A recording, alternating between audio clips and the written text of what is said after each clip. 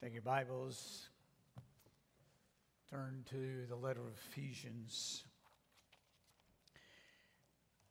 I love the story of the little boy who lived in a city on the shore of a great big lake. Little boy loved the water. He loved sailing. He was so fascinated with sailing that with the help of his father, he spent many months making a beautiful model sailboat that he would take out and sail along the shore of that lake.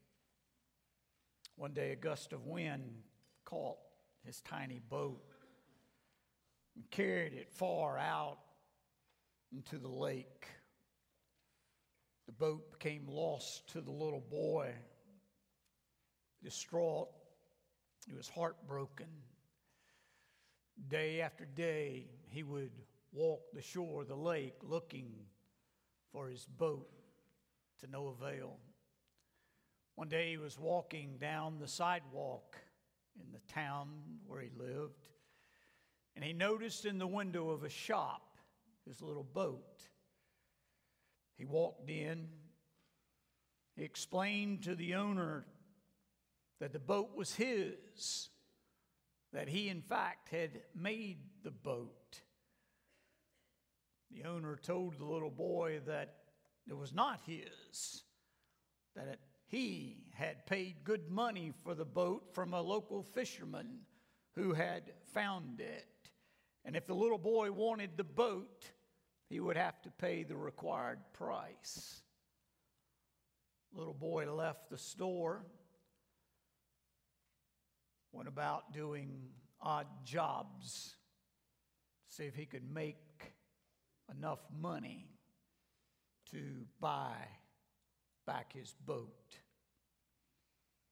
One day he had collected, worked for, and saved the right amount of money. He walked back into the store, gave the money to the owner. The owner went over to the window, got the boat, handed it to the little boy.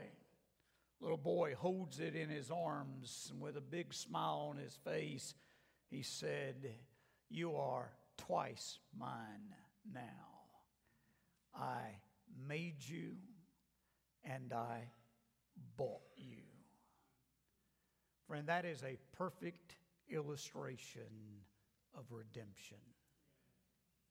The one who has redeemed us is the one who created us. And the price that he paid was a high price.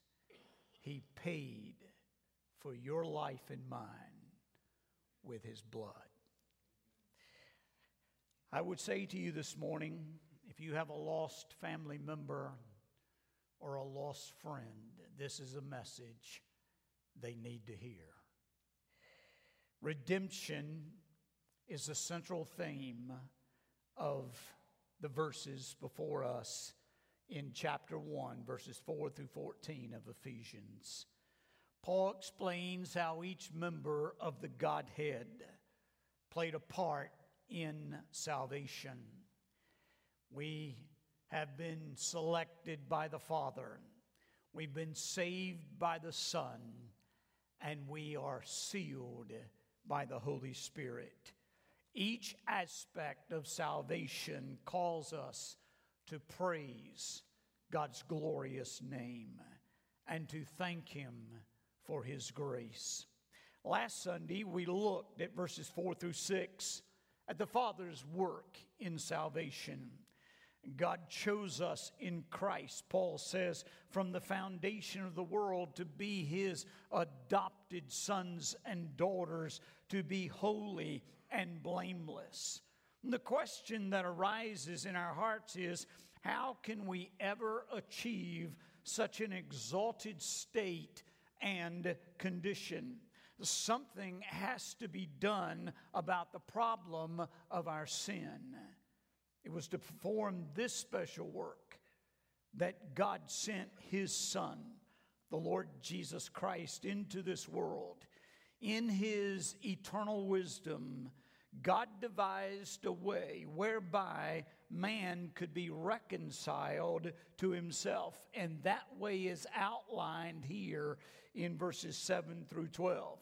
Today, we're going to see how the Father's purpose has been carried out in and through the work of His Son, the second person of the Trinity, the Lord Jesus Christ. By shedding His blood on the cross, Jesus provides the way whereby we are redeemed. Paul could never get over this truth, and neither should we. Here's what I want you to take away from the text this morning. Jesus Christ redeems those whom the Father calls. Jesus redeems those whom the Father calls. Now, in this section of verses, in verses 7 through 12, we have Jesus' saving work in salvation. Jesus' part in the salvation process. There are 4 blessings that Paul speaks of related to the work of the Son.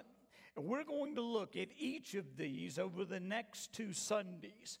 The first blessing that we see is found in verse 7 and the first part of verse 8, and that is the blessing which we have been singing about this morning, the blessing of redemption. Look what Paul says here. He says, in Him we have redemption through His blood, the forgiveness of our trespasses, according to the riches of His grace, which He lavished upon us. Now that word redemption means deliverance on payment of a ransom. A thing is redeemed by the payment of a stipulated price.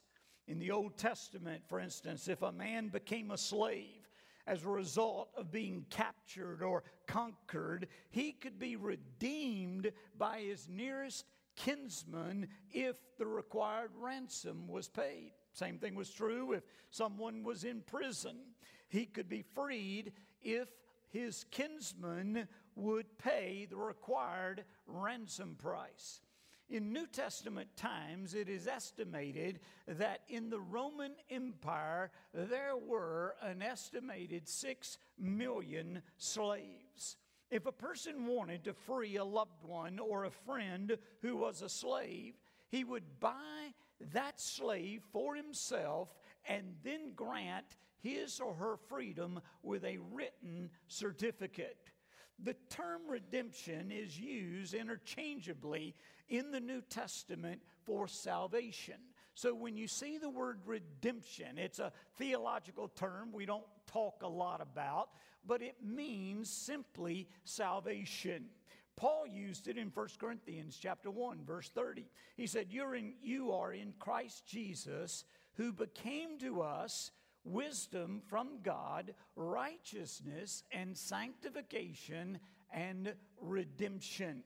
In Titus chapter 2, verse 14, we read, who gave Himself for us to redeem us from lawlessness and to purify for Himself a people for His own possession. Now, in the 2 verses that we're looking at this morning, we see redemption from 4 angles. First, I want you to note our Redeemer. Who is it that redeems us? Look what Paul says. In Him, meaning Christ, we have redemption. You see, the obstacle between God and us is dealt with in the Lord Jesus Christ. At the heart of the gospel stands the truth that there is no redemption at all apart from Jesus Christ. Friend, Christianity is Christ.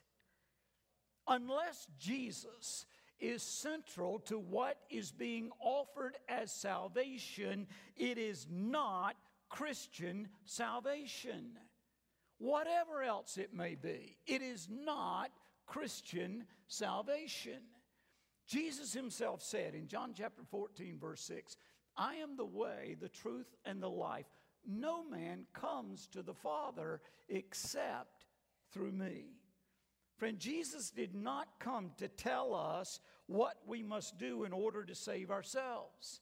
He came to redeem us himself, to act on our behalf. It's in him that we have salvation. That's why he said in Luke chapter 19, verse 10, the Son of Man has come to seek and to save that which is lost. That's why Luke records in Acts chapter 4, verse 12, there is salvation in no one else, for there is no other name under heaven given among men by which we must be saved. It is Christ himself and what he has done on our behalf that constitutes our redemption. In Christ, God was reconciling the world to himself. Friend, do you believe that it is only because of what happened in Christ and because of him alone that God has saved you? Has nothing to do with anything else. It's all about Jesus. He is our Redeemer. That's the first thing I want you to see about this whole doctrine of redemption, of salvation, that Jesus is man's Redeemer. Secondly, I want you to see our ransom. Look at the next part of the verse. He says, we have redemption through his blood. Now, blood is the very essence of the doctrine of salvation. Hebrews 9:22 says, without the shedding of blood, there is no forgiveness of sins. Peter writes in 1 Peter chapter 1, in verses 18 and 19, knowing that you were ransomed not with perishable things such as silver or gold, but with the precious blood of Christ. Friend, nothing but blood will satisfy the law's demand. Jesus said that he came to fulfill the law, the Old Testament law. After his resurrection, he said this in Luke 24, verse 44. He says, everything written about me in the law of Moses and the prophets and the Psalms must be fulfilled. Now let's think about that. In the Old Testament, the Jews offered up sacrifices and offerings. Those sacrifices and offerings pointed to Christ. They had their meaning in Christ, the Messiah. Their whole purpose was to appease God. The blood of bulls and goats and the sacrificial lamb was shed in order that God and man might be reconciled. Those animal sacrifices foretold what Jesus did once and forever. In Hebrews chapter 9, we find an explanation of all this. The writer of Hebrews explains that the blood of bulls and the blood of goats were only figures. They merely covered sins for the time being. They could never cleanse a man's conscience or purify a woman's heart. They were only reminders of how badly sin has affected our life. However, Jesus has come and he has offered himself as a sacrificial Lamb of God.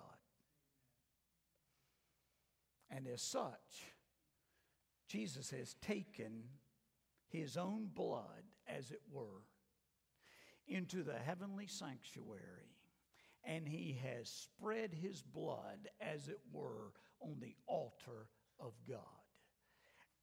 And where the Jews had to repeat their sacrifices, the sacrifice of Jesus was once and for all, and his blood covers, wipes away all of our sin.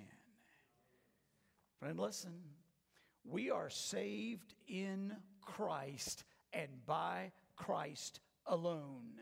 not by his teaching, not by his miracles, not by his healing, but by what he has done, by what he has achieved. He has ransomed us. He has paid the price of our redemption, and the price was a high price. It was the price of his own blood. Redemption is payment of a price or ransom. And the ransom for our redemption was the blood of the Lord Jesus Christ. So we see the Redeemer is Jesus. The ransom price was his blood. But I want you to see, thirdly, our release.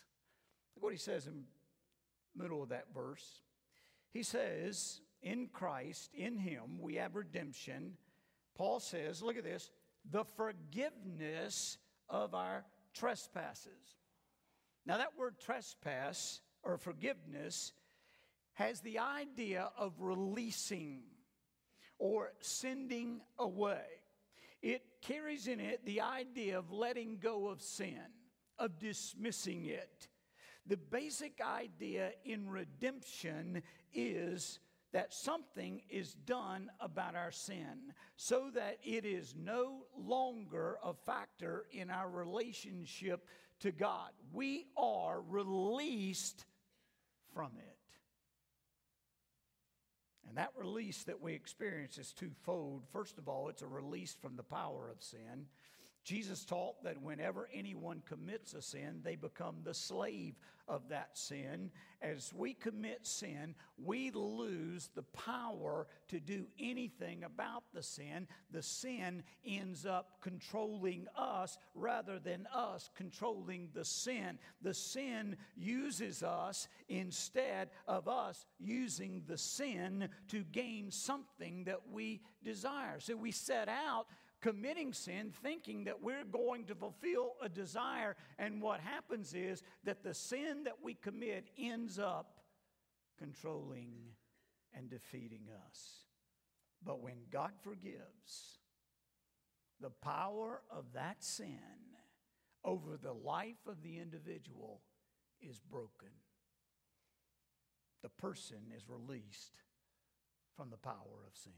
I think that's what John meant in part when he wrote in 1 John chapter 1, verse 7, the blood of Jesus, his son, cleanses us from all sin. It's the blood that cleanses. It releases us from the hold of sin on our life. Not only that, there's a second thing that we notice about the release from sin that we enjoy through redemption, and that is a release from the penalty of sin. Now, we know that the penalty for sin, according to Paul in Romans chapter 6, verse 23, is death, eternal separation from God forever and ever and ever in a place called hell. The Bible says that sin cuts us off from a relationship with God, both now and for eternity. But when God forgives sin, he sets aside the penalty. Listen, Jesus bore our penalty on the cross. He died the death that we deserved. When he died there on the cross, he took upon himself every single sin that you and I have ever committed, and the punishment for that sin is death. And that's why Jesus had to die. And when Jesus took our sin upon himself, he took his righteousness and put it upon ourselves so that he would die and we would live. If that doesn't get you excited, nothing else will. You're an unexcitable person. I'm telling you, friend, listen, let's be honest. Every single one of us is sinned, amen? You think about all the sins that you've committed in your life. We deserve hell.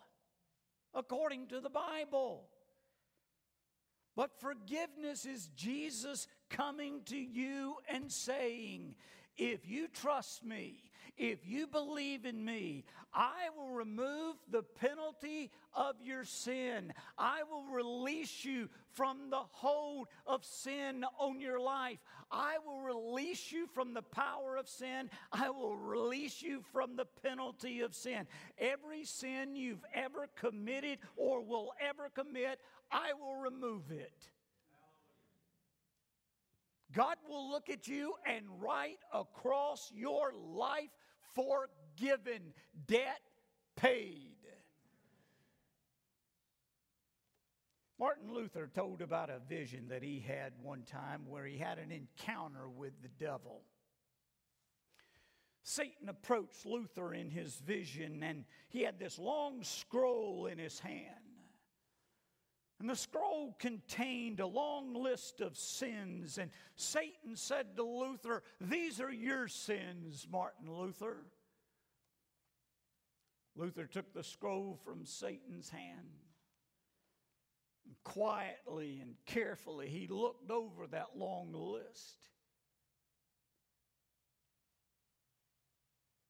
And reading that list, he looked up to Satan and he said, "You're right. Every single one of them are mine." And Satan said, "What are you going to do about those sins?" And Martin Luther says he went over to his desk and he got his quill. He set that scroll down on his table on his desk, and in large letters he wrote across that list of sins, "The blood of Jesus Christ cleanseth all sin." Friend, what a wonderful thing to know that you've been released from the penalty of your sin. And there is therefore now no condemnation for those that are in Christ Jesus. Jesus carried our sins in his body. He died in our place so that our sins, all of them, past, present, and future, might be forgiven. God has taken our sins and he has removed them from us. As far as the east is from the west, he has put them behind his back to remember them no more. He has buried them in the depths of the ocean and put up a sign that says, "No fishing here." He has totally and absolutely forgiven you of every single sin you have ever committed, you ever will commit, is forgiven. If that doesn't get you excited,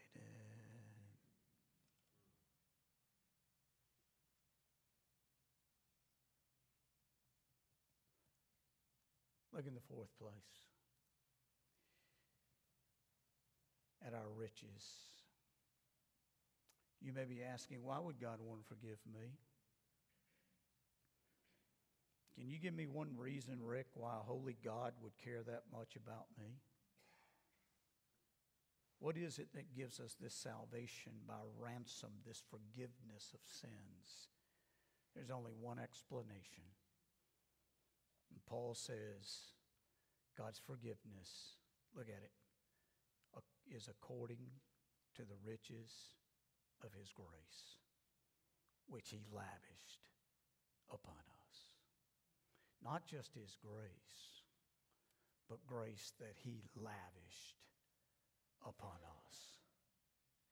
Paul is a man who understood grace, which is not surprising in view of what happened to him on the Damascus road.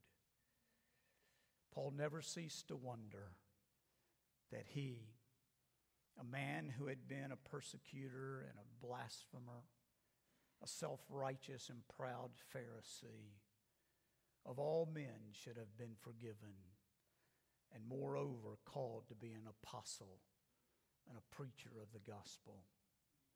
That he would be the recipient of God's grace was truly amazing. It led him to exclaim in 1 Corinthians chapter 15, verse 10, I am what I am by the grace of God. And now, Paul's greatest desire was that all might experience the riches of God's grace for themselves. He was driven by the thought of these riches. It was the chief reason for Paul writing this letter of Ephesians. Friend, God did not look at how bad and extensive your sins are and then turn his back and walk away in silence.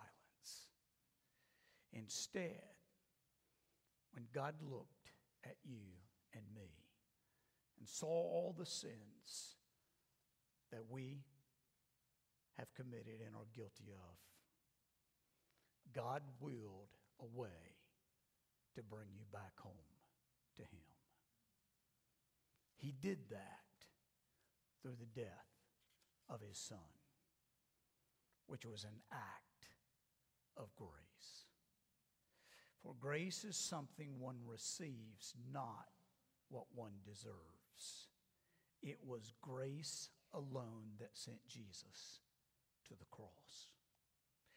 We owe our salvation to the riches of God's grace, which he lavished on us. God the Father has graced us generously. We do not have words to accurately describe his amazing grace. You might say grace is God's riches at Christ's expense. Friend, if you truly understand redemption, if you truly understand the fact that we are saved by grace, you will never again talk about trying to become a Christian, or that you're a Christian because you try to live a good life. Jesus' blood alone saves. He has paid your ransom price. He has delivered you from the law, from death and the grave, and from hell itself, and has reconciled you to God. You have been bought with a price, the precious blood of Christ. I'd encourage you this morning to go again to the cross and just stand there and look at it, and study it. See from his head, his hands, his feet, sorrow and love flow mingled down. Stay there until you see that you never have had or ever will have 1 ounce of righteousness. That all your goodness is as filthy rags. See your sins laid upon the Lord Jesus and see him paying the ransom for your redemption, the purchase price of your salvation. And then fall at his feet, worship and praise him, and give yourself to him, saying, love so amazing, so divine, demands my soul, my life, my all. Friend, if we truly appreciated these riches, it is because so many of us have not done so that we are dissatisfied with life, constantly complaining, constantly criticizing, constantly grumbling. It explains why many, even in the church, are bitter and miserable and therefore never attract anyone to the Lord Jesus. When the thought of the riches of God's grace fills your heart and soul, you can't help but break out in spontaneous adoration and praise, and your heart will be filled with joy unknowable to the lost person and to the world around us. I don't know of any idea that could enter the human mind and can make as much difference in your life as knowing for sure that you have been redeemed. To carry with you day by day the guilt of past sins is a burden that squeezes all the joy and the peace out of life. It makes every day seem gray and discouraging. But to know that that heavy burden has been lifted off of you and that you are forgiven, brings joy unspeakable. It reminds me of John Bunyan's allegory, Pilgrim's Progress, which depicts exactly what happens in the life of the believer. As the character Christian came with his heavy burden on his shoulder at last to the cross, he fell beneath the cross and looked up, and the burden was lifted from his back, and it rolled down into the empty grave. Can I just tell you this morning, if you've given your heart to the Lord Jesus Christ, God the Father has lifted the burden of your sin off of your shoulder, and he has tossed them in to the empty grave of the Lord Jesus Christ, there to stay forever, never to look on them again. And if you've got nothing else to praise God for this morning, you and I ought to be humbled. Not just sing Amazing Grace because it's such a sweet sounding song, but to sing it with meaning, with passion, with understanding, with humility and gratitude. There, for the grace of God, go I. And without the grace of God, I am nothing. But Jesus is everything. Stand with